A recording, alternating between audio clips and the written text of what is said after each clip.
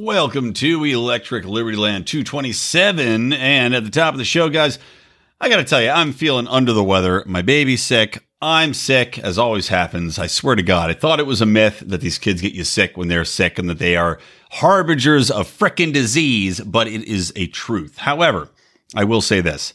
My B12 caffeine energy toothpicks from Zippix Toothpicks, Zippix toothpicks.com, where you can use promo code ROAR for 10% off, are helping me immensely. I was chewing on one today when I was talking to Angela, my guest coming up, and I was chewing them all day today to keep my composure as I had to chase my child around, snot bubbling out of her frickin' nose, man. But these toothpicks are awesome.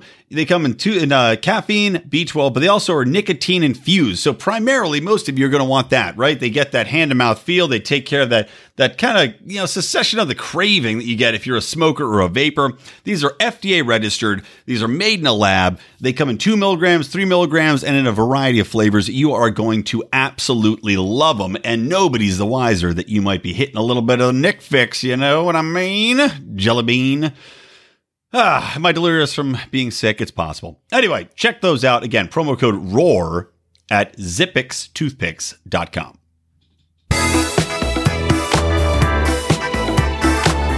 Welcome to Electric Liberty Land, here on the Lions of Liberty podcast, your weekly shot of culture, comedy, and liberty with your host, Brian McWilliams.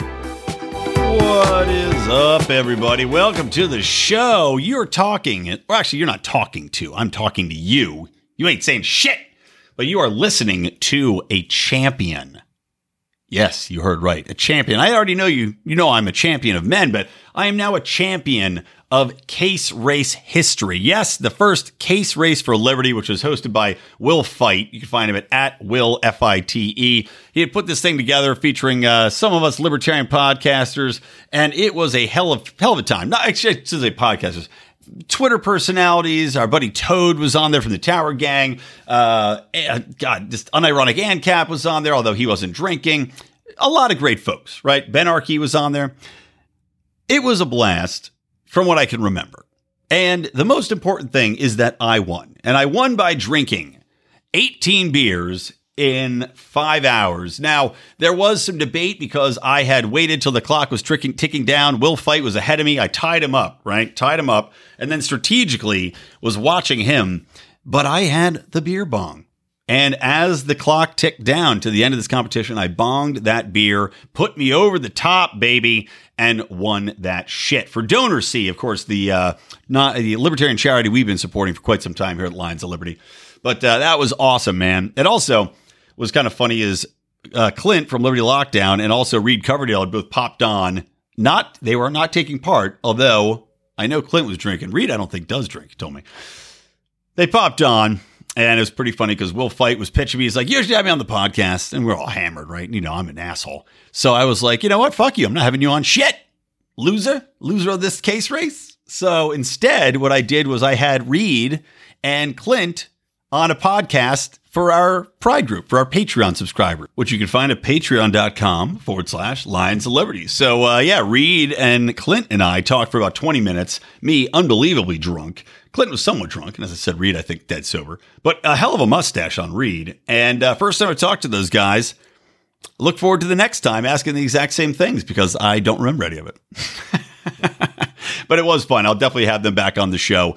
And again, big thanks to Will Fight for putting that case race together. It was awesome. But yeah, go listen to that. Join our Patreon. And it's the good stuff. The unshit, the unplanned shit, the drunk shit. That's what goes on behind the scenes at Lions of Liberty. And you have to pay for that, right? Just like anything. You go to a strip club, you got to pay to see what happens in the champagne room. All right, let's get into the show. All right, we are live here with Live to the Pride, that is, because you have to have paid. You have to be a paid member to see the beautiful face of my guest today, which is a friend of ours and I would say the future of the Libertarian Party from a leadership positioning, and that is the one and the only Angela McArdle. Welcome back to ELL, Angela. How you been? I have been doing really great. Thanks for having me back on. Yeah, it's been too long. I can't remember what I had you on the last time. It might have just been to shoot the shit, but you've had so much to announce. I mean, obviously, since we last spoke, at least spoke on the show, you have officially declared that you are running for LP chair, and I like you're getting out in front of it. I mean, you're already out there campaigning.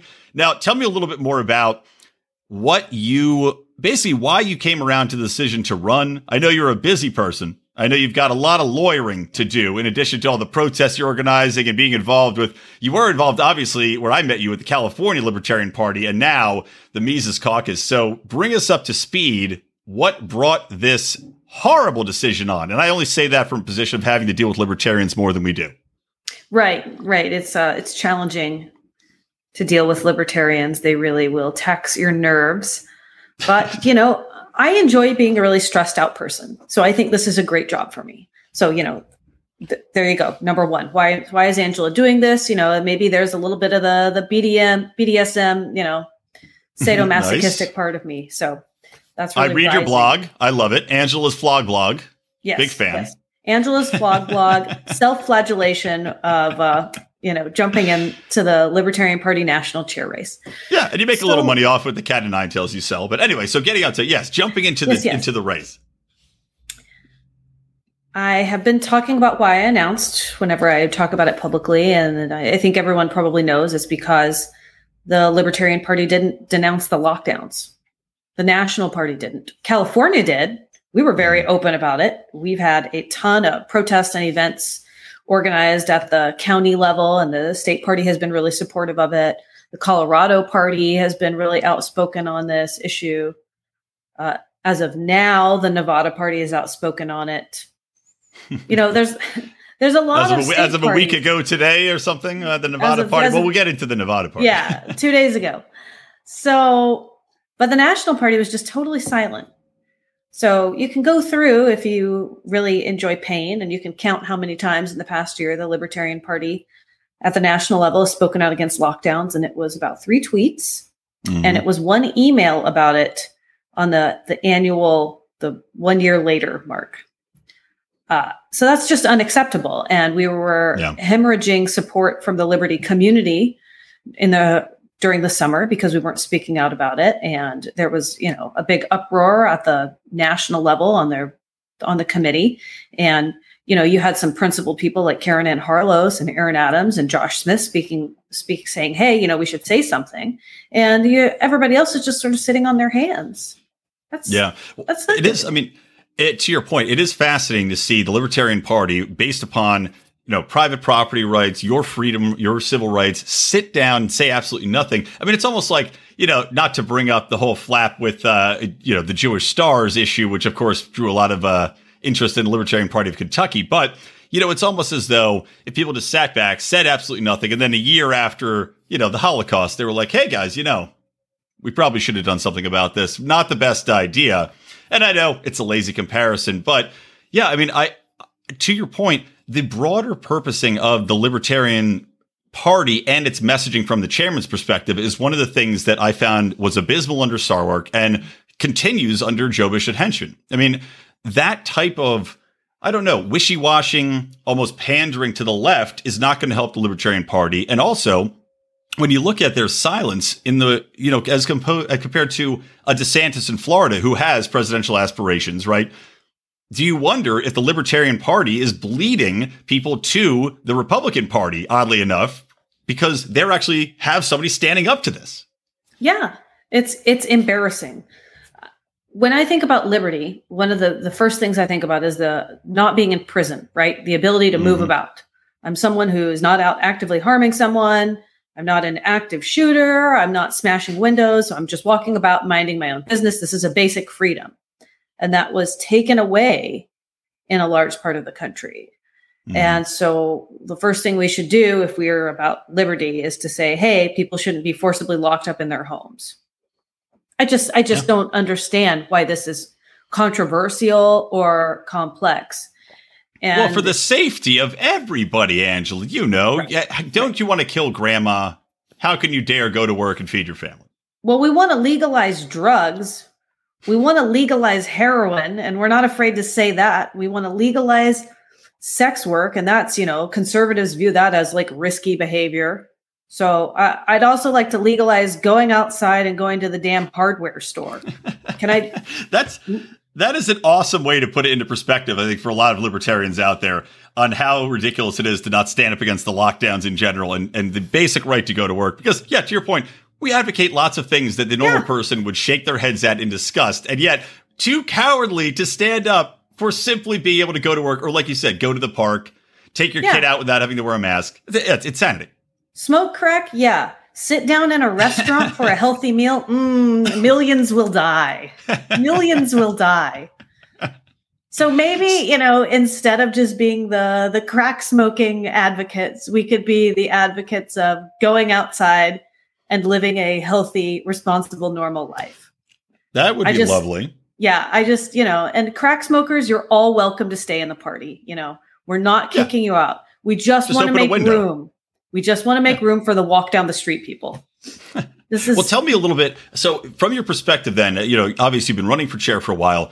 Tell me what you think are, what are your main planks that you're running on? Obviously anti-lockdowns in general, but what are the main planks you feel need to be addressed? What are the most important things that the party has to focus on from a messaging perspective that you feel, the current leadership and the last leadership have let us down on? So we need to make our messaging more libertarian. So messaging is the first thing I'm focusing on. And there's a few things within that. One is to stop chasing the culture of the left. We're chasing mainstream culture, which right now happens to be slanted pretty far to the left. And in the past, it's been to the right. But let's deal with reality right now. Let's stop pandering to them. Let's stop begging for them for acceptance. Let's stop chasing that culture and let's reflect libertarian culture. Let's be counterculture, whatever you want to call it. I don't mean neo-reactionary. We're not doing this back and forth, left, right, left, right. Let's just be libertarian and put out principled messaging. Let's also have people who are skilled at messaging be those messengers. I'm sure that we have all had many grievances about the state of National's social media and their email campaigns. And the reality is that we put people in who are not skilled at that job. And it's something that we struggle at all levels of the Libertarian Party as we try to find people who are good at marketing and have those skills and, they're good messengers. And we don't always, there's not always enough to go around. But at the national level, there is. We have a very large pool. We just need to identify the right people and get them in the right place. Well, a quick question on that. Do you think that there is, like, for example, I'll bring up, Michael from the Mises Caucus, Michael Heiss. Is it Heiss or Heiss? I always forget. Heiss. Heiss. Right? Yeah. Heiss. It's like one of those things I always question myself because every time I say it, I say Heiss and I'm like, but there's an E on the end. Anyway, doesn't matter, irrelevant. But he, is taking a paid position with the caucus and people were criticizing him for that and saying, well, the chair doesn't even get paid. How dare you take a paid position? But that strikes me as as libertarians, inherently, you have a value. You should be paid for that value for your time. What's your time worth? We're talking about time preference as a major part of our economic philosophy. And yet people don't feel like you should be paid for the time you put in as a chair or as, a head of a caucus or whatever else it is. And I think that also is one of the biggest problems when it comes down to people taking, having the best people fill the best positions with the party. Because, it takes an unbelievable amount of time to run social media, to run marketing, to be a chair. To expect somebody to do that for free and to do it competently and well and make it their number one priority is insane. And yet people seem to want to shit all over anybody who wants to get paid for the position.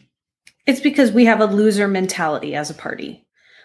We are very comfortable being losers. We are very comfortable being volunteers, not paid employees. A lot of our best activists in the party are kind of broke. And well, I don't even mean that as a judgment. Like, hey, they've got the time. They focus on activism, and I've done it too. I'm totally been guilty of this. They focus on activism and not their career, and so then they don't make enough money, and so they're broke and they're elevated in status in the party too. So that's like our ideal, and it's unhealthy. And again, I appreciate when people pour their heart and soul into the party. We need to treat them better. We need to take better care of those people and support them. So yeah, Michael Heiss should be getting paid. I am getting paid. I do get paid on Patreon. It's not It's not at the goal that I need it to be at by the time I chair national to do it full time, but I am getting paid. Well, go ahead. Plug that here. Where can people go support you on Patreon? Patreon.com/Angela McArdle. By the way, so what I have said about national, and by the way, I do think the position should be paid, but I don't believe that I should be the one to get the paycheck. I think I need to put in the work so that the person who comes after me can get a salary. It should be a full-time position. GOP and DNC chairs, they get paid. I believe the Green Party chair even gets a stipend. So for crying out loud, let's professionalize and pay the people who are running this organization. Right. To your point, it's a loser mentality to not view yourselves as on the same level as your competitors, and to foolishly think that you don't have them. They're spending $200,000 on somebody to head their public relations campaign, or probably more. They're spending hundreds of thousands of dollars on a full agency, a full advertising strategy, a full branding strategy.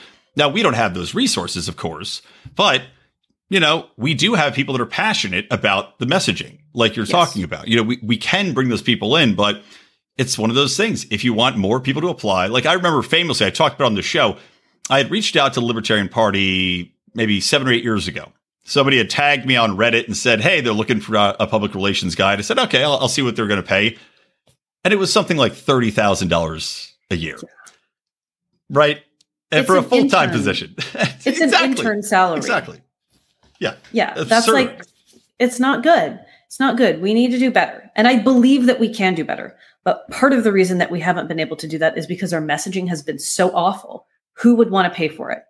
Who would want to support that? People don't want to do it. And it's understandable. So that's another thing that I think that I'm doing a better job at the national and so has the Mises Caucus, is that we are listening to constructive criticism, grievances, feedback from small L libertarians. I don't mean GOP light or, whatever, disaffected Bernie bros. I mean, people who are principled libertarians, but they're like, I'll never join the party. And here's why. This reason, this reason, this reason. And I'm just like, you know what? You got to take your medicine. You take your lumps. You're right. You guys are right. Our messaging sucks. We're disorganized. There's a massive amount of infighting. There's embarrassing things that happen. And we need to improve that. And they say, thank you. I really appreciate that. Maybe I'll join if you can fix it. That's all it takes, is just like a little bit of humility and, and the ability to take feedback and integrate it and then course correct. Right. Rather than instead just taking the feedback and saying, well, you guys are clearly racist for not agreeing with the woke agenda, or embrace it, whatever it might be that they're putting out currently, chasing the left. I'm sure they're ostracizing more people than they are drawing them in. So many. Yeah. So many. So what's the other one? What else? What do we got? Okay. So we fixed messaging, right? That's going to help to facilitate a lot of other positive changes. So now we can grow membership. Membership is the low-hanging fruit of fundraising. If you can't, you should be able to get $25 a year from someone. We can do that. I know we can do that. We can also probably spend a little bit less money on direct mail and the $20,000+ paper newsprint newsletter.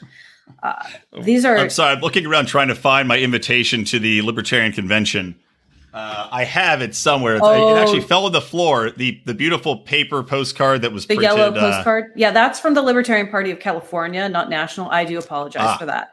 I also got it. And okay, so now I didn't send that out. No, we're calling out my peers. We're calling out my peers, and I have called them out before, and I do it with love. Man, I mean, holy shit, Angela! Wow.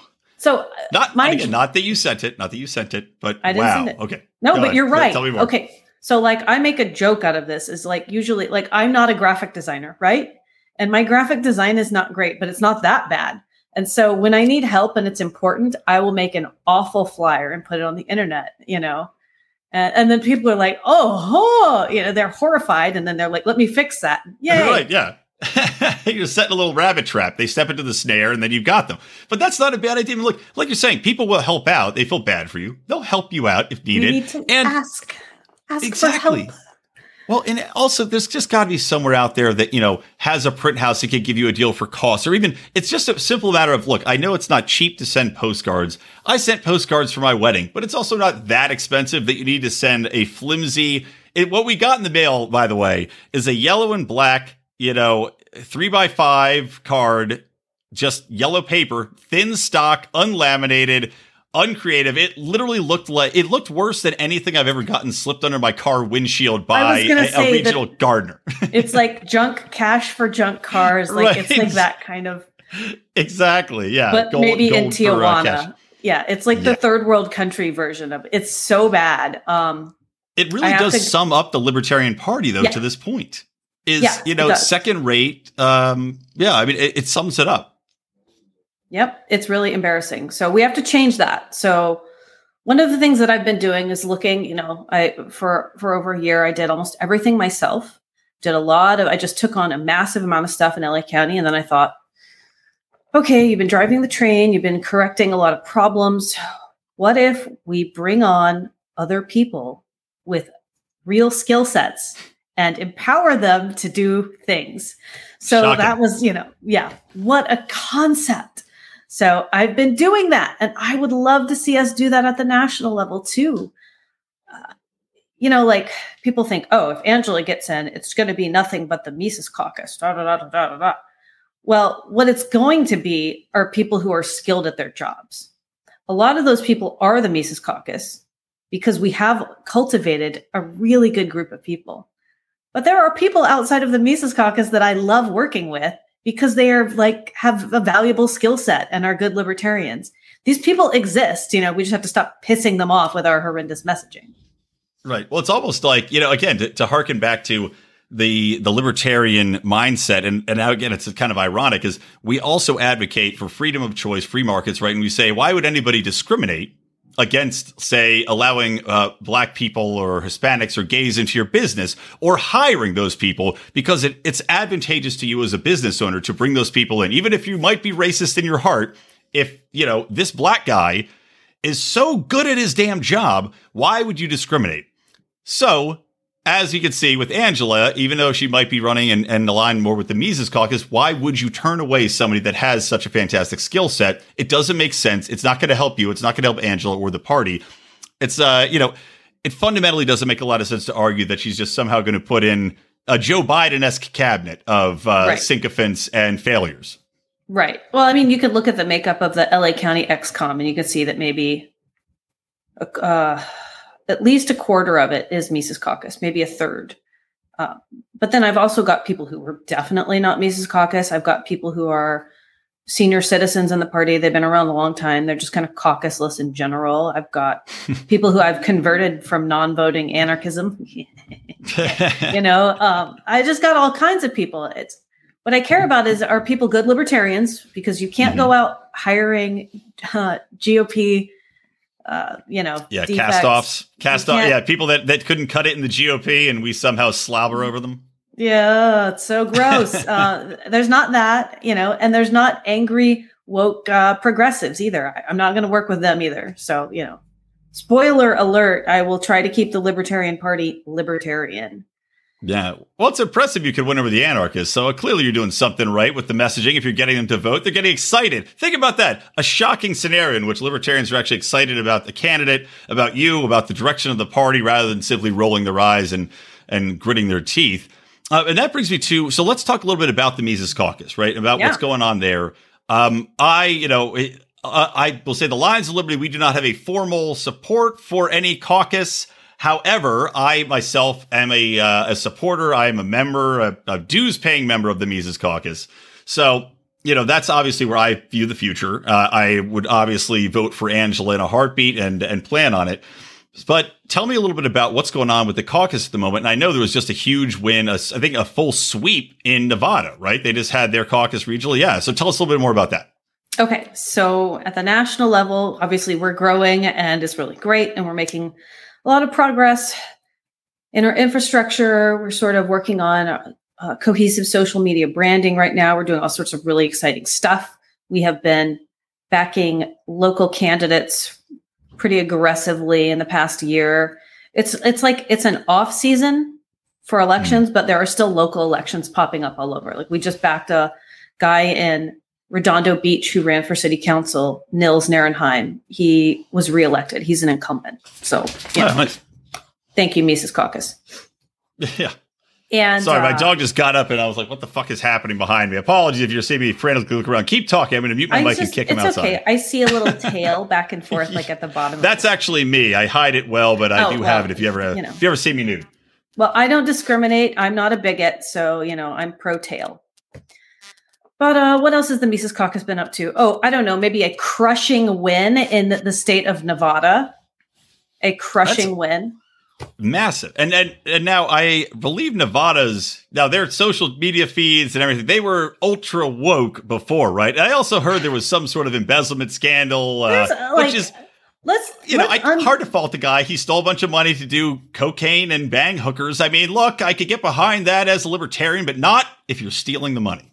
Okay, so according to former representatives, he wasn't stealing the money. He was just overdrafting the card without permission every month. Oh, well, that's even worse. So then you're getting charged on top of it. I guess it's not stealing if you can rephrase that. It's not stealing. It's just taking it without permission. Got it. Right. Okay. Right. All right. So it's not just that the people who were running Nevada were like super woke leftists. It was a mess of just all across the board. Pick every bad thing that you could pick from any ideology, smash it into a little shit sandwich, and that's the Nevada LP formerly. So they also had people on who were apologists for the bombing of Hiroshima. It was a mess. Pro-vaccine passport, pro-lockdown. Pro-vaccine. Okay, so they're pro. Openly pro-vaccine because of they're putting their allegiance to their city and their jobs. I guess because they just want vaccine passports to get Vegas back up and running. Right? Is that the basic logic rationale behind this? I think they were the stay home, save lives type because they said we openly support free market vaccine passports. That's like saying, I'm a banana octopus, but whatever. Yeah, oxymoron. Okay, so go on. Continue, please. So they're out. Okay, so we had a really great convention in Las Vegas, down in Old Town, not at the Golden Nugget. Where were we? We were at the Plaza Hotel. Okay, nice. Historically, you had, I believe last year you had 31 people at the Nevada State Libertarian Convention last year. Huge turnout. Right. Crowd surfing. This year's convention had about 109 delegates plus several guests, myself included. Big turnout because a lot of big movers and shakers in the liberty movement, and Dave Smith and Tom Woods have been promoting this thing, encouraging people to go. We got an excellent turnout. All Mises Caucus people ran, and every election was contested, and the Mises Caucus just swept every single position. So you've got Charles Melchin is the new chair. He won 63 to 18, I believe, in a three-way race. Something it might have been 65. I'm close. Yeah, dominating. Jeffrey Hurley is the new vice chair. Similar race, similar outcome. Brian Elliott is the new treasurer. He ran unopposed. Katie Banuelos is the new secretary. She won really aggressively as well. And everyone gave really fiery, intense speeches. It was really fantastic. Well, that's the thing is it's like people are fired up. I mean, that is really the difference is it's, because I've been to the obviously the California convention several times and some of the Los Angeles conventions. It is fun to see people actually get excited about libertarianism, and get fired up and have an opinion and not be afraid to share it unabashedly instead of just kind of this wheedling, whining, nitpicking amongst ourselves bullshit that we have become known for. It's almost like that hilarious video of the Democratic National or the Democratic Socialists where they stop each other for, misgendering or for clapping because people that have, some sort of autism might get triggered. That reminds me of what the Libertarian Party had turned into, except with just these little minor infractions of libertarian philosophy that nobody gives a fuck about. Meanwhile, we're running away with the train towards, Pander Station. Right. So it's exciting.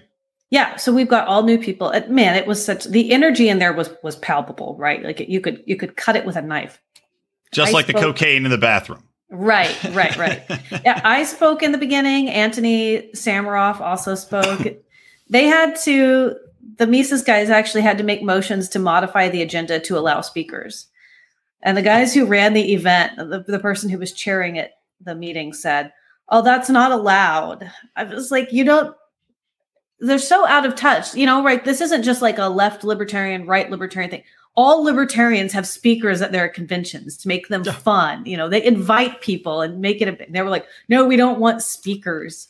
Just insane. So they live in Vegas, which is one of the entertainment capitals of the world, and yet they don't understand the basics of entertaining people to try to move the ball forward. And by the way, Anthony's coming to LA, right? You're having an event on the 8th? Yes, Saturday the 8th. We're meeting at a restaurant called Mazel that was featured in the anti-lockdown documentary that the California Mises Caucus put together. So awesome. Full integration, right? So that'll be really cool. I thought it was just chosen because he's a vegetarian. I was like, oh, it's a vegetarian restaurant. It just really worked out. We've got synchronicity. So we're excited about that. We'll be hosting him 5 p.m. Anyone is welcome to come down to Mazel. I will be there. Great. I will be there. So Mark's unfortunately in Mexico, but I will definitely be there. So anybody out there in LA region, come on out for sure. It's going to be fun. Yeah. You can hear me do my impression of Anthony to Anthony. It's going to be fantastic. That is really good. And I think you should bring a skullet wig. I mean, it's not really a wig. It's just kind of like, I don't know, taping some hair to the back of my head. Yeah, exactly. I'll just let it grow out for a week. Yeah. Well, tell me also about, let's talk about dovetailing into, we're talking about conventions here. Tell me a little bit more about the Mises event that you're having at the California convention, because this is, I'm really interested. Obviously, Dave Smith had a conversation with Hotep Jesus, whose real name is Brian Sharp. Brian Sharp. Like Larry Sharp. Are they related? Brothers. They'll both be at the event, so you can come and find out. That is true. It's going to be sharp on sharp action. So yes, I plan on going. But I mean, it's interesting because I do feel like we have an opportunity, especially in the wake of Donald Trump, right? Donald Trump wooed more black voters to the GOP than any other candidate in history. But yet, at this point, they've got to be feeling let down. They've got to be feeling disenfranchised. So there's an opportunity for us to, I think, win people over to the Libertarian Party on top of just the historic, mistreatment and maltreatment of the black population, primarily by government actors. Yes. So it's fascinating to see Hotep Jesus have a conversation with Dave Smith, and now speaking at the event, the Mises event in California. I mean, where did this, what do you see happening with this? Is there kind of some cross-pollination you see going on? And then tell me a little bit more about the event overall as well, because I know Thad Russell's coming too. A little bit. So I feel like what's going on right now is the Libertarian Party, at least the Mises Caucus element of it. And the racist caucus. Yeah, the racist caucus. How dare you have a powerful black speaker come? Right. So the racist caucus and the black community, we're kind of feeling each other out. We're like, hey, you hate the government? Yeah, me too. Well, maybe we should be friends, Yeah. So that's sort of where we're at. So one of the other California Mises Caucus organizers named Matthew Butts, who is also on our PAC. Happy birthday, by the way.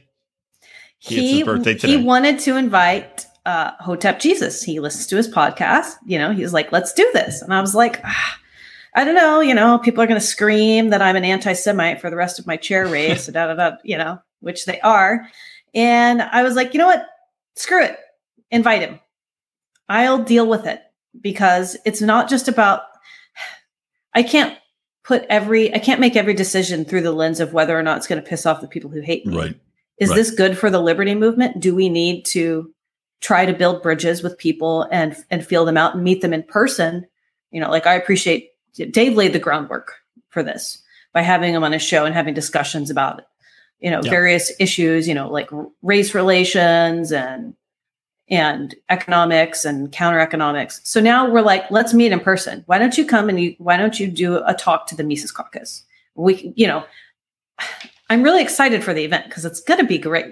But I also feel that there's a little bit of pressure because there are a lot of eyes on us. People are seeing, the black community and Hotep supporters want to see, how does the Libertarian Party treat this man?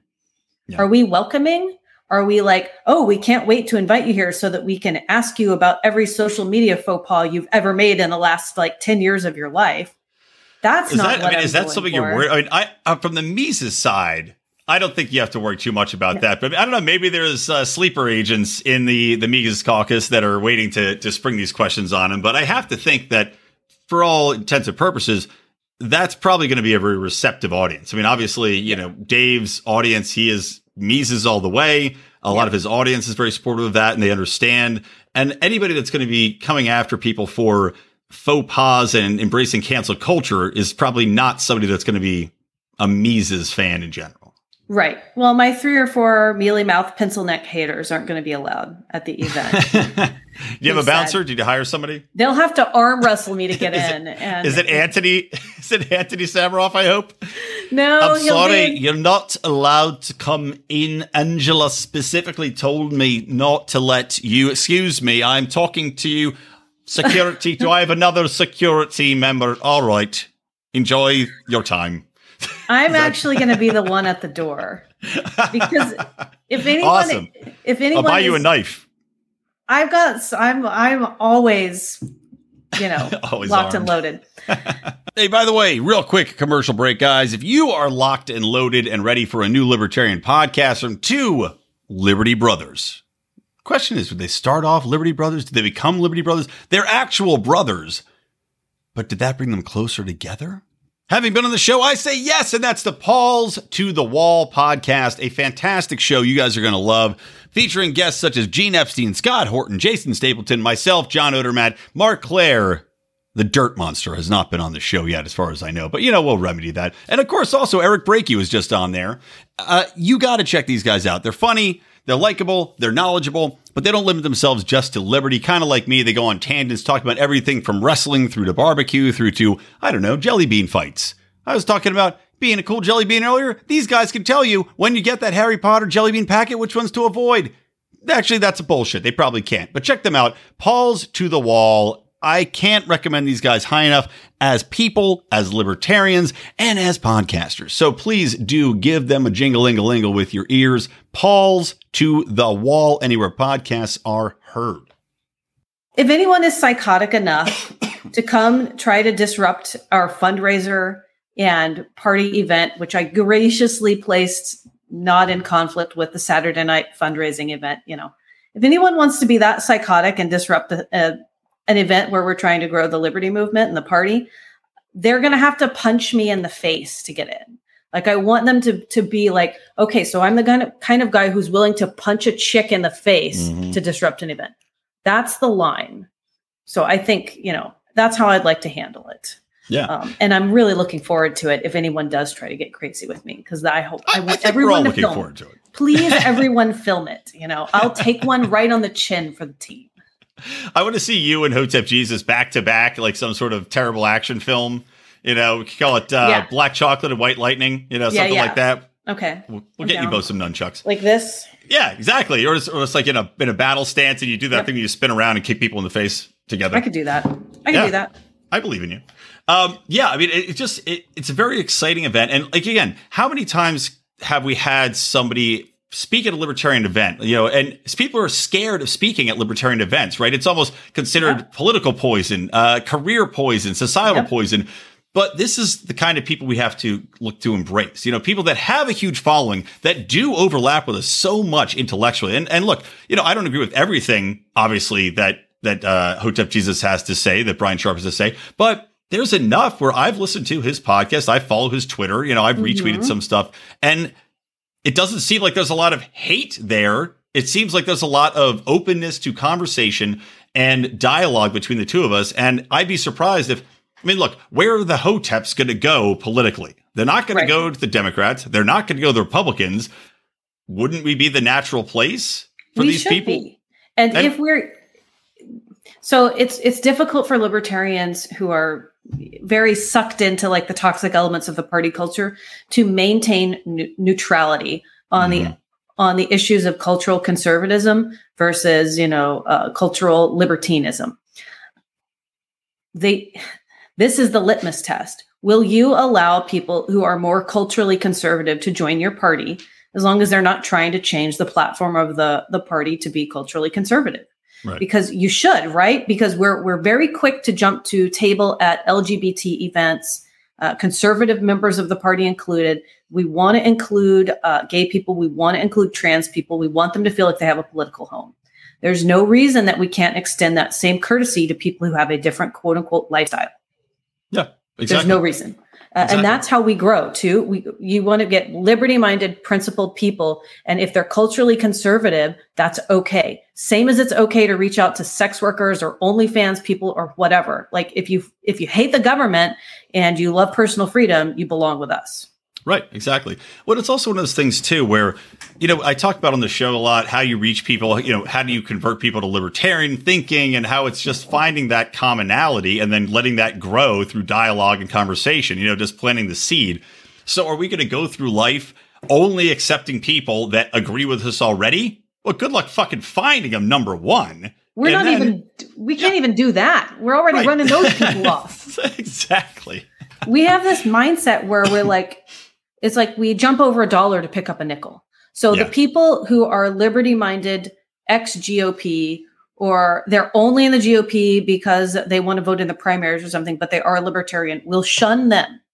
And then people who are what I call heretical left. They're left of center. They're all about free speech. We don't have them on economics yet, but they've got everything else libertarian. Well, we hate them too because they're not politically correct. So what does it leave left? It leaves, toxic neocons, if you're like the former party chair, inviting them, or just like the far left progressives. That's terrible. Why don't we go after the obvious, like low hanging fruit? Yeah, exactly. It's just, and that's why, getting back to the messaging topic, why I think you'll be such a good chair personally, and why I think obviously the Mises Caucus messaging overall is vitally important, is to get back to that core messaging, which is number one. Consistency is key, and having a strong, consistent message to tell people, look, we're different for a reason. We're inspiring there does have to be a little bit more of a religious fervor to how we view things. Going along with the lockdowns is a prime example. Oh, we're for freedom, but not right now. So, it's got to be fucking fervent. It's got to be religious. Yeah. We do not accept this. We will stand up for your rights. Kind of like the ACLU used to be before they, rolled over and died and got butt fucked by the left. So, that messaging, and I think that comes back to how we're going to reach a lot of these people is if you have that strong core messaging, people will gravitate towards you naturally. And it's just, at that point, it's just our job not to fuck it up and turn them away. Yes, exactly. And that's a cultural thing within the party. It is. And that's another thing that we need to work on is party culture. Which is, it's another thing that I really appreciate about the Mises Caucus is, okay, so there's a big Facebook group where everybody sort of swims in this like Mises Caucus soup. And, we get new people in and they say cringy stuff or whatever. That's okay. There are new people in a giant, massive Facebook group. But when you look at the membership and the other platforms that we use to communicate with like dedicated members, we don't have this infighting. We don't have this nastiness.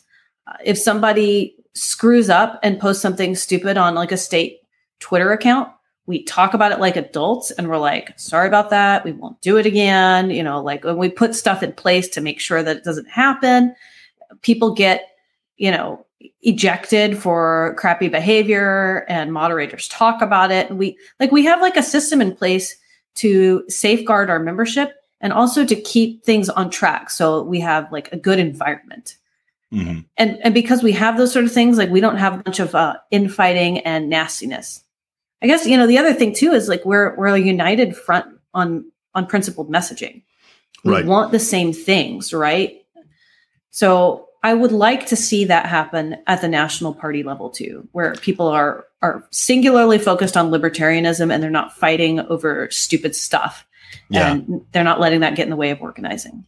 That's an interesting way to put the Mises Caucus in perspective that I haven't really thought about is that, you can rarely say that really about almost any political party or caucus and definitely not about the Libertarian Party as a whole. But yeah, the Mises Caucus came together. It was created for really the sole purpose of let's get back to the core messaging. Let's avoid all this, this bullshit we're adding on and tacking on the edges to try to chase these other population groups and get back to a core strength, which is what the libertarianism actually stands for. And and that's another component of the messaging that's so vital to the party too. And I'm sure you have thoughts on it. I did a whole episode about it, which now sounds stupid because I was talking about how we don't need to emphasize the Fed. And then we went and fucking locked people in their houses and printed all this other shit and game stocks and all this other.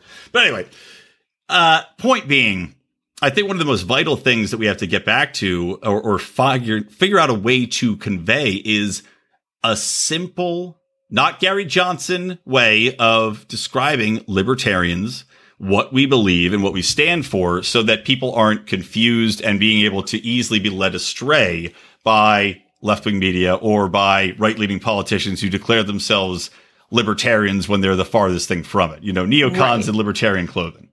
Right. Like Donald Trump. Right. Yeah. And that's a branding issue. And it's a challenge because there's a depth to libertarianism that people don't realize. And it's a young party. It's only been around since the 60s. So it doesn't have decades and decades of bullshit to build upon. But we're working on the bullshit. We're working on it. I think that the Mises Caucus and what I want to do is something that actually hasn't been tried before in the party. So for the people who say, oh, but the party's been around for 50 years and you haven't done much. Well, I don't think we've tried to do much. Yeah. So agreed. It's sort of like, this is what the treasurer of the new treasurer of the Nevada LP said. It's like inheriting a startup. Mm-hmm. We're sort of, we have infrastructure in place, but we haven't done a lot of work as far as there's been no market research done at the national level. That doesn't exist. We haven't done any thorough message testing. We don't know what our message is. We don't establish meaningful goals. We don't track them. So we have an infrastructure. We have a party. We have a membership, and we have registered voters. But aside from that, I think they're just now finally getting around to trying to do an org structure. There's no organizational chart. So there's a lot of work to be done. But the good thing is that means we have a lot of room for growth. So I'm optimistic. Damn well right. Well, tell people where they can join and find out more information about the Mises Caucus. And then we'll get into a couple little news items because, I don't like to have these shows be just interviews anymore. I found my numbers fucking drop. So tell people a little bit more where they can find you, California Mises Caucus overall, where they can support you and follow you on social and all that good stuff. So you can find out more about my chair race and what conventions I'll be at angelamcardle.com. And there's a link to my Patreon on that as well. If you want to join the Mises Caucus, you can go to lpmisescaucus.com. And to find out more about the California event, which is May 14th, you can go to camisescaucus.com. We are organized at the state level as well. It's pretty great. There you go. Awesome. All right. So let's segue into just a couple stories. And now one of them is a natural kind of thing that I want to talk about with you because, lockdowns, vaccine passports, everything else. We had Dave Smith, who was informally, I don't know. He declared he will be running for president in 2024, which is very exciting and interesting.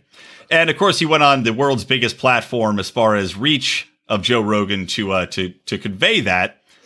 But, that wasn't the thing that got all of the news attention, sadly. You would have liked all the headlines to be about Dave Smith runs for president. No, they were instead about Joe Rogan supposedly being an anti-vaxxer and the perspective that how dare you advocate for people to live a healthy lifestyle, to be young, and to not have to get injected with the vaccine, which raised the question to me of when you're talking to people about vaccines, right? And obviously this shit is not going to be going away anytime soon. And I'm hoping that you're going to get a lot of attention and a spotlight put on you. How do you talk to people about vaccines? What did you think about the media response to Joe Rogan, number one? And how would you handle this? Well, the media response to Joe Rogan is exactly what I thought it would be. They're just going to push the agenda of mandatory coronavirus vaccinations. And even if it's not going to be mandatory at the federal level, they want to shame everyone and use social pressure. So I guess props to them for trying to use the power of persuasion. But I don't agree with it because the entire thing is premised upon government narratives and research that I find to be severely lacking. And I try to remind people of that. And when people talk about having absolute faith in Dr. Fauci, I can't really relate to them, but I just set that aside. And I try to remind them that this is the same government that brought you DDT, Tuskegee experiments, forced sterilization for gays earlier in the year, weapons of mass destruction in Iraq not that long ago.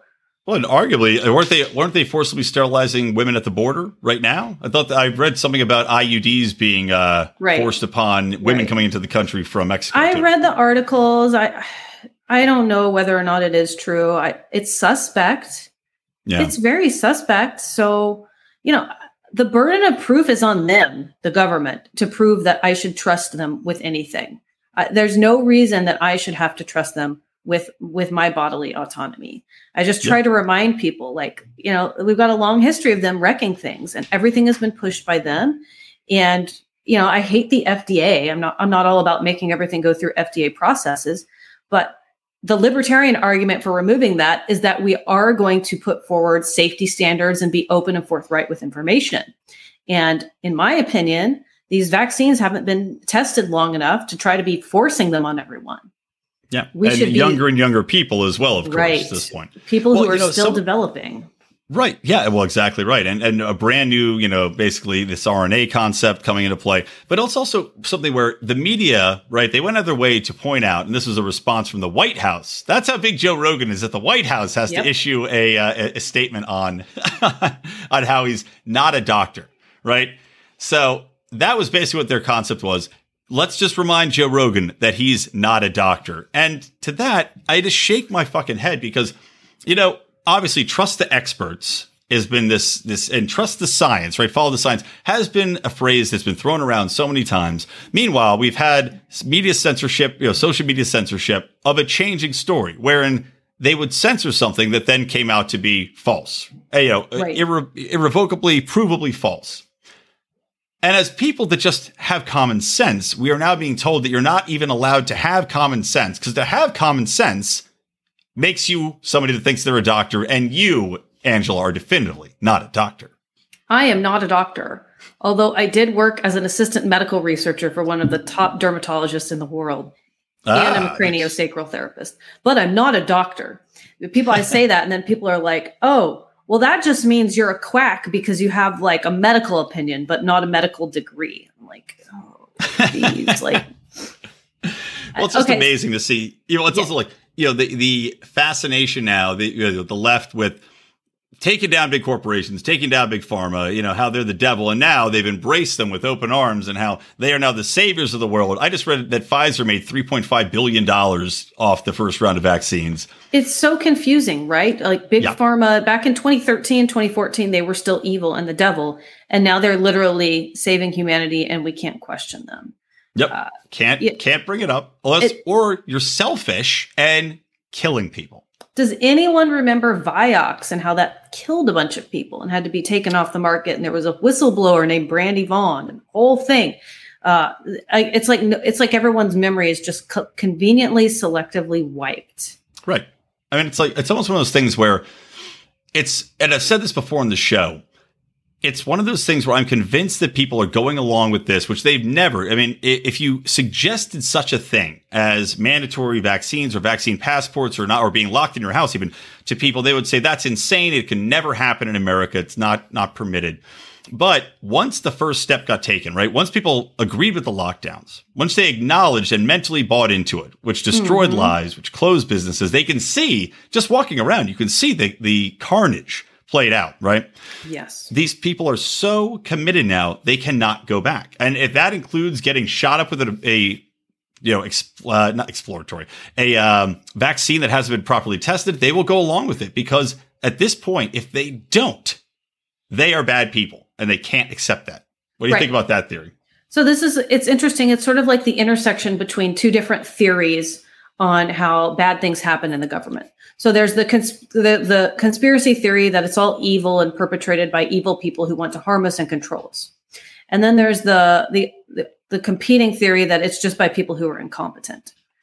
What I think often happens is incompetent people get the ball rolling and they screw up, like with the social distancing model that was based off of something a teenage girl did for a paper. Yep. So this is dumb, and it was a genuine stupid thing to do, but it wasn't done with malicious intent. And then further down the road, people find out, oh, that was really stupid, and we shouldn't have done that. This doesn't make any sense. It's not based on anything reliable. And then they think, but now we're too far along in the narrative. We can't change it. And then you're morally culpable for your actions because now you know what you did was wrong, and you're not willing to go and say, you know what, we fucked up. Yep. That's kind of what I think happens in a lot of scenarios. And I think that it's very likely that we'll see that with vaccine manufacturing as well. A lot of people are talking about side effects now, right?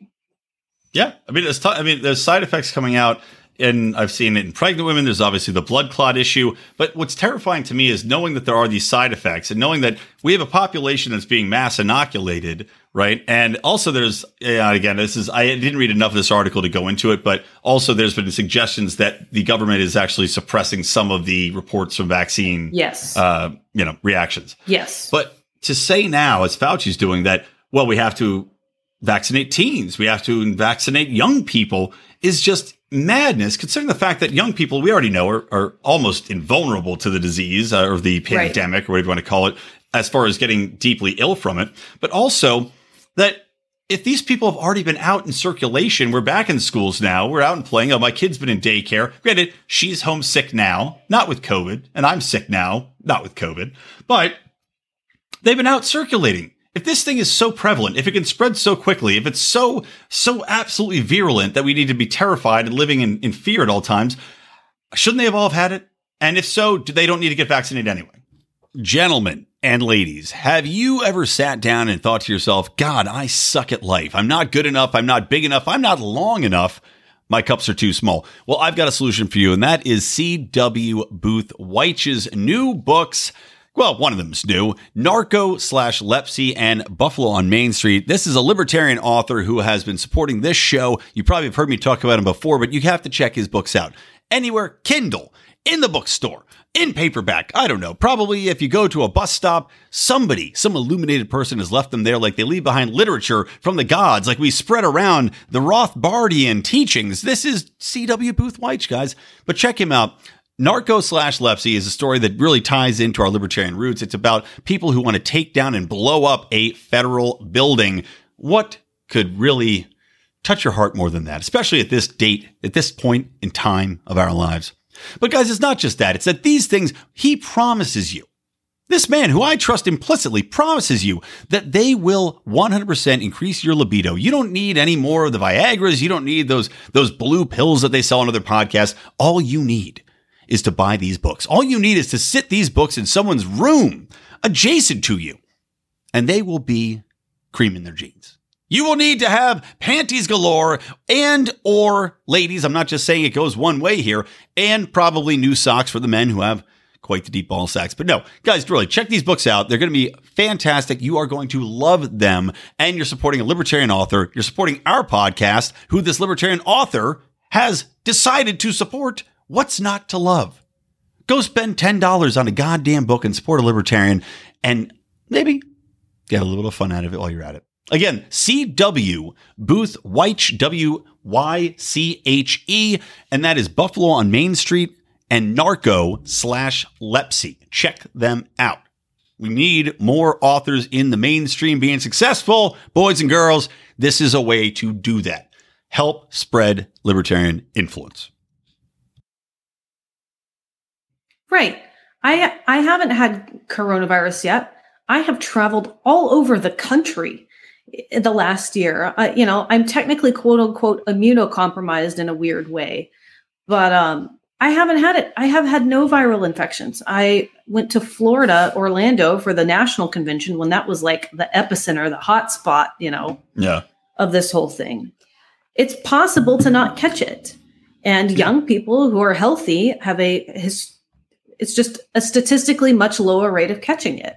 When I cross-examined one of these government fools at the Orange County level, while I was I did a trial. I did a trial to defend a business that had defied the lockdowns, and they were in trouble with alcoholic beverage control. And alcoholic beverage control dragged on this total fool who worked for Orange County's infectious disease control. And we had him admit on the record during trial that there had been one COVID-related death of someone under 18 in Orange County for the entire year. Yeah. And when pressed on the details of whether or not that person was immunocompromised or had some other contributing factor, he wouldn't tell us. Of course not. Of course not. Isn't that, how is he not found to be in contempt of court, by the way? Oh, was he saying it was a protected by the state and health records or something like that? Yeah, the whole thing was a kangaroo court and an absolute mess. It's an administrative court, and I just had absolute contempt for the proceedings. It disgusted me. But But that's the other thing people need to understand about this whole narrative is that so much of it is pushed by government. They're okay with it. Like they're not being neutral. They have picked a side. And that makes me suspicious, right? And I don't run around saying, coronavirus is a fake thing. It's microchips that's activated by 5G and Godzilla and the planet Nibiru, whatever. I'm just like, I'm not confident that the government is telling the story. I'm not confident of the numbers they report. There are financial incentives for people to exaggerate them. And the government has, authoritarian incentives to keep us locked up and, take away our rights and make us dependent on their programs. So I just question it. Stability of the system, right? Think about this, right? If there's one thing you'd think would cause a revolution, and as Americans, we don't revolt often, unless it's obviously for some super woke cause that'll get you a lot of likes, like BLM. But we have too good to revolt for the most part. But the government, right? And let's pretend that they were good actors in the beginning, like you're talking about, just incompetent people who decided that locking us down was the best thing for everybody. Now, if they say, you know what, we fucked that up, we're wrong, you guys, you don't need to get vaccinated, this was never a big deal. Who is really going to be confident that they're going to stay in that position? That there won't be a possibly violent rebuttal to that lockdown that has ruined lives and put people out, cost them their homes. That is a very dangerous prospect if you're in the government. So of course you're going to do everything possible to avoid that truth coming out. Yeah, this is why large government is a bad idea. They have a vested interest in not being held accountable for their actions. Yeah, and precisely. I want to see the LP champion this. I want to see us just spell it out. This is the problem. There are many problems and pitfalls with authoritarian rule like this. Let's be open about it. It's really concerning to me. Go ahead. Oh, no. Well, I was just going to ask a joke question. So finish your thought. So I have Crohn's disease. I talk about it pretty publicly, and I'm in better shape now than I was before. I wouldn't be running otherwise. But for someone in my situation, I have a very weird immune system. It's very intense. I don't get sick. I don't catch viruses. I haven't had a cold, anything like that in almost 4 years at this point. I just don't get sick. I get bleeding ulcers and things like that. So my immune system kind of problematic. But one thing that the doctor has stressed to me many times, and that is on the insert of any autoimmune drug, is to be very careful with vaccinations. You should not take vaccines. You should talk to your doctor. Definitely don't ever take a live attenuated vaccine. Use extreme caution with injecting anything like that into your body. And so I can't take this crap, regardless of whatever your opinions are and whether it's good for you or not, minimal side effects. I can't take it. And I see now that people question that. And they're like, you're a liar. You're just saying that because you're a COVID denier. So one of the problems that we have out of this narrative is people are, potentially trying to threaten other people's health and safety. That really disturbs me. Well, I agree. It's like when they call people selfish, right? That's the big narrative now. That's what every friend of mine that I've gotten in an argument about this, because I don't plan on getting vaccinated. I just don't see a reason for it. They go, well, you're so selfish. Why? How could you be so selfish? I go, well, aren't you being selfish? You want to go out there. You want to get back to your normal life. You want to, if you want to throw caution to the wind and take this and take the risk, and we know there are risks, well, then that's on you.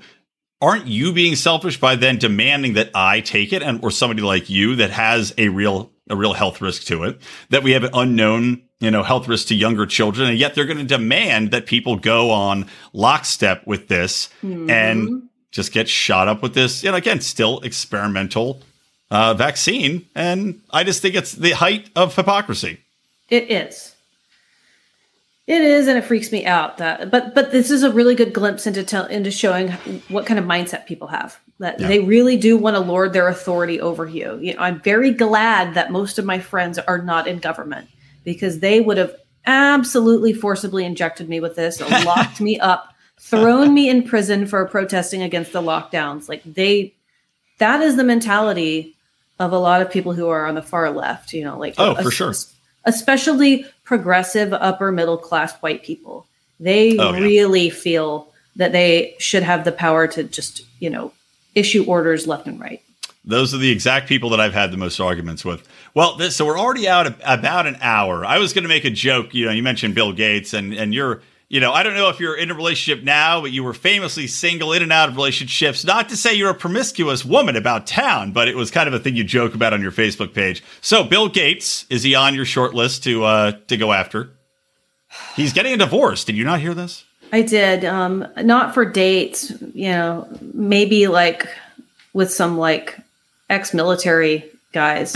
Maybe we could take him out together. Oh, good. Black Widow him. No, Bill Gates is, he freaks me out. He's also not a medical doctor like Joe Rogan. So I guess you never know. Nobody ever goes on. No, the mainstream media never reminds Bill Gates that he's not a doctor, despite all his medical advice, do they? Shocking.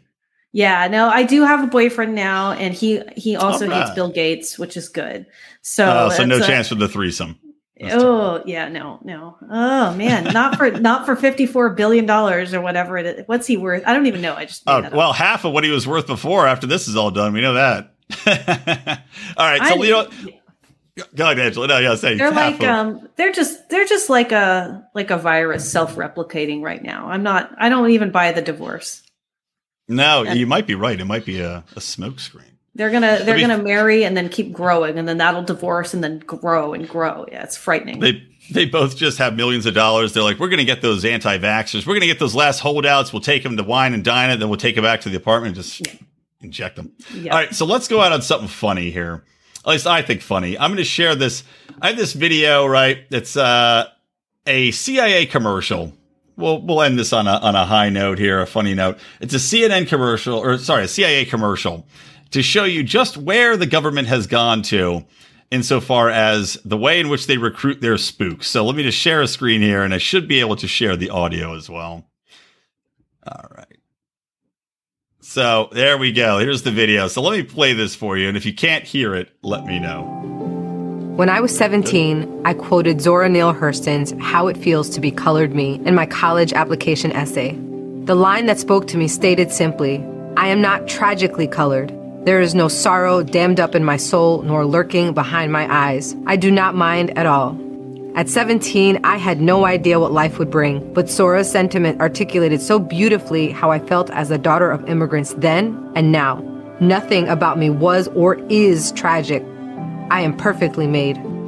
I can wax eloquent on complex legal issues in English while also belting Guayaquil de mis amores in Spanish. I can change a diaper with one hand and console a crying toddler with the other. I am a woman of color. I am a mom. I am a cisgender millennial who's been diagnosed with generalized anxiety disorder. I am intersectional, but my existence is not a box-checking exercise. I am a walking declaration. A woman whose inflection does not rise at the end of her sentences, suggesting that a question has been asked. I did not sneak into CIA. My employment was not and is not the result of a fluke or slip through the cracks. I earned my way in, and I earned my way up the ranks of this organization. I am educated, qualified, and competent, and sometimes I struggle. I struggle feeling like I could do more, be more to my two sons, and I struggle leaving the office when I feel there's so much more to do. I used to struggle with imposter syndrome, but at 36, I refuse to internalize misguided patriarchal ideas of what a woman can or should be. I am tired of feeling like I'm supposed to apologize for the space I occupy rather than intoxicate people with my effort, my brilliance. I am proud of me, full stop. My parents left everything they knew and loved to expose me to opportunities they never had. Because of them, I stand here today a proud first-generation Latina and officer at CIA. I am unapologetically me. I want you to be unapologetically you, whoever you are. Know your worth. Command your space. All right, there you go. How about that? Woke is a CIA psyop. I couldn't fucking believe that shit. I mean, it's like, she's like, I am not a box to check. Meanwhile, I'm like, watch this, like, there's a checkbox, cisgender, millennial, I'm bilingual. So many checkboxes. I'm excited to know that there's mentally ill people in the intelligence field. Thank God. That's the only way we're going to slip through the cracks, that we're going to slip through the cracks, even though she didn't. I'm glad that we're finally more egalitarian and we have brown people murdering brown people. This is exactly. Well, I'm like, she's like, I'm proud to be in here. And it's like, great. So you're, it's good that we've got the different people of color so they can lure people into, these traps that they're setting for them or overthrow dictators in Guatemala. I mean, sure, she's very useful in that regard. Oh, I'm sure. Yeah. I struggle leaving the office knowing that there are more people to kill tonight. Wow. That was pretty intense. I just imagine her. She's changing a toddler or she's changing a baby in one hand and, patting a toddler on the head in the other hand. And on her Bluetooth, she's like, all right, that's a go. Go ahead and drop those drone bombs and just blasting black kids, just. Well, women are really good at multitasking. So they do say that. Yeah. I couldn't believe I had to share that with you before we go. Cause it's, it's one of those funny things that we see. And this has been, I'm not the first one to talk about this, and I'm sure I won't be the last, but it's amazing to see the pivot the military has taken to covering their tracks with, excusing the bombing runs that we do in Saudi Arabia or help Saudi Arabia with, or any of these intrusions into Africa, in the Middle East, to say, well, we're doing it for women's rights. We're doing it for gay rights, even though the United States, by the way, notoriously voted against the UN resolution that would have, I believe, it was condemning the killing of homosexuals. And the reason they did it was because it was capital punishment, and the U.S. still is capital punishment. Yeah, we got to blast those bigoted Muslims right off the face of the what? What? Yeah. That's what we're doing. But you know what? On the bright side, if this is the direction that the CIA and the military are going in, the Libertarian Party isn't in that bad of shape. I agree. And also, right, we're talking about, hey, meet your diversity quotas, lower, I just get the shittiest people in there to check all the boxes you want. That's what I want. I want a lowering of the standard as far as across the board. I want lower competence across the board. Not to say that bringing in people of color is going to lower that standard. That's not what I'm saying. But look, when you make quotas, you are automatically not going to get the best people in at any position. That's I want mentally disabled people at the CIA. I want nothing but mentally disabled people. I completely agree. More wheelchairs at the CIA. They should hire that guy who freaked out at the Holiday Inn. Yes. All right. Well, Angela, this has been awesome as always. Thank you for joining me here on Electric Liberty Land. Reminder to everybody. So, Mises Caucus, as I said, I am a supporter. I am a member of that. I will be going to the event here in California on the 14th in Visalia. I will look to catch up there with any of you that come out. I also will be going to the event on the 8th, at least for an hour. I don't know how much I could take vegetarian Israeli cuisine, but I'm going to come out, meet Anthony Samaroff, and obviously say hi to Angela. So if you're in the LA area, come out to that as well. And yeah, man, I mean, the Mises Caucus for me, it's the most exciting thing going on. I obviously strongly support Dave Smith's candidacy. I strongly support Angela's candidacy. And I'm not going to be shy about voicing that and vocalizing that. So there you go, guys. Angela McArdle, tell the people what you want to know. Do you have a sign off? Do you have a catchphrase for your campaign? Be bold and be brave and be libertarian. And come to our event on the 14th because my auction fundraiser items are going to blow your mind. That's all I'm going to say. All right. Oh, yeah. You stole some of my bathwater, right? That's right. Yes. Podcaster bathwater. All right. Well, thank you very much. We'll talk soon. And once again, thanks for coming on ELL. So that'll wrap it up with Angela McArdle, a wonderful person, by the way. I've always been a big fan of Angela out here, and of course, knew her before her chairmanship. I can say I knew her way back when. But guys, at the end of the show, I want to remind you to always check out our Monday through Thursday lineup. Of course, we are the greatest libertarian variety show that has ever existed. Mark Claire on Mondays with his in-depth interviews with people in the Liberty Movement. He just had Spike Cohen on. Of course, you might have heard of him. He ran with the Joe Jorg. I've got myself and I on Wednesdays, and then John Odermatt on Thursday with Finding Freedom, which, if you haven't listened, has expanded its focus and now talks a lot about not only freedom within the criminal justice system, but finding freedom overall, economically, entrepreneurship, and that much more. So check that show out. We wanted to broaden the base there. And also, guys, if you haven't joined the Lions of Liberty Pride, I don't know what you're doing with your life. I do daily, well, except for Tuesday morning because my baby was sick and I had to deal with that. But I've been doing daily rants, about 5 to 10 minutes here. It's called Good Morning Fuckhead. It's probably the best thing you're ever going to hear. I've been told by people that this is what the show should be. Instead of me doing a weekly show like this, it should be all Good Morning Fuckhead all the time. And you are missing out if you're not jumping on this train. You can join at lionsofliberty.com. Oh, no, what am I talking about? See, I'm sick. You can join at patreon.com/Lions of Liberty and get that content plus so much more. Conspiracy Corners, Do Nothing Man episodes, live streams of various podcasts like this very one. Of course, Degenerate Gamblers, we just did our NFL draft picks and Vegas stories. So yeah, check that all out, guys. Anyway, that's it from me, Brian McWilliams, from the Lions of Liberty and from Electric Liberty Land. Always stay plugged into Liberty.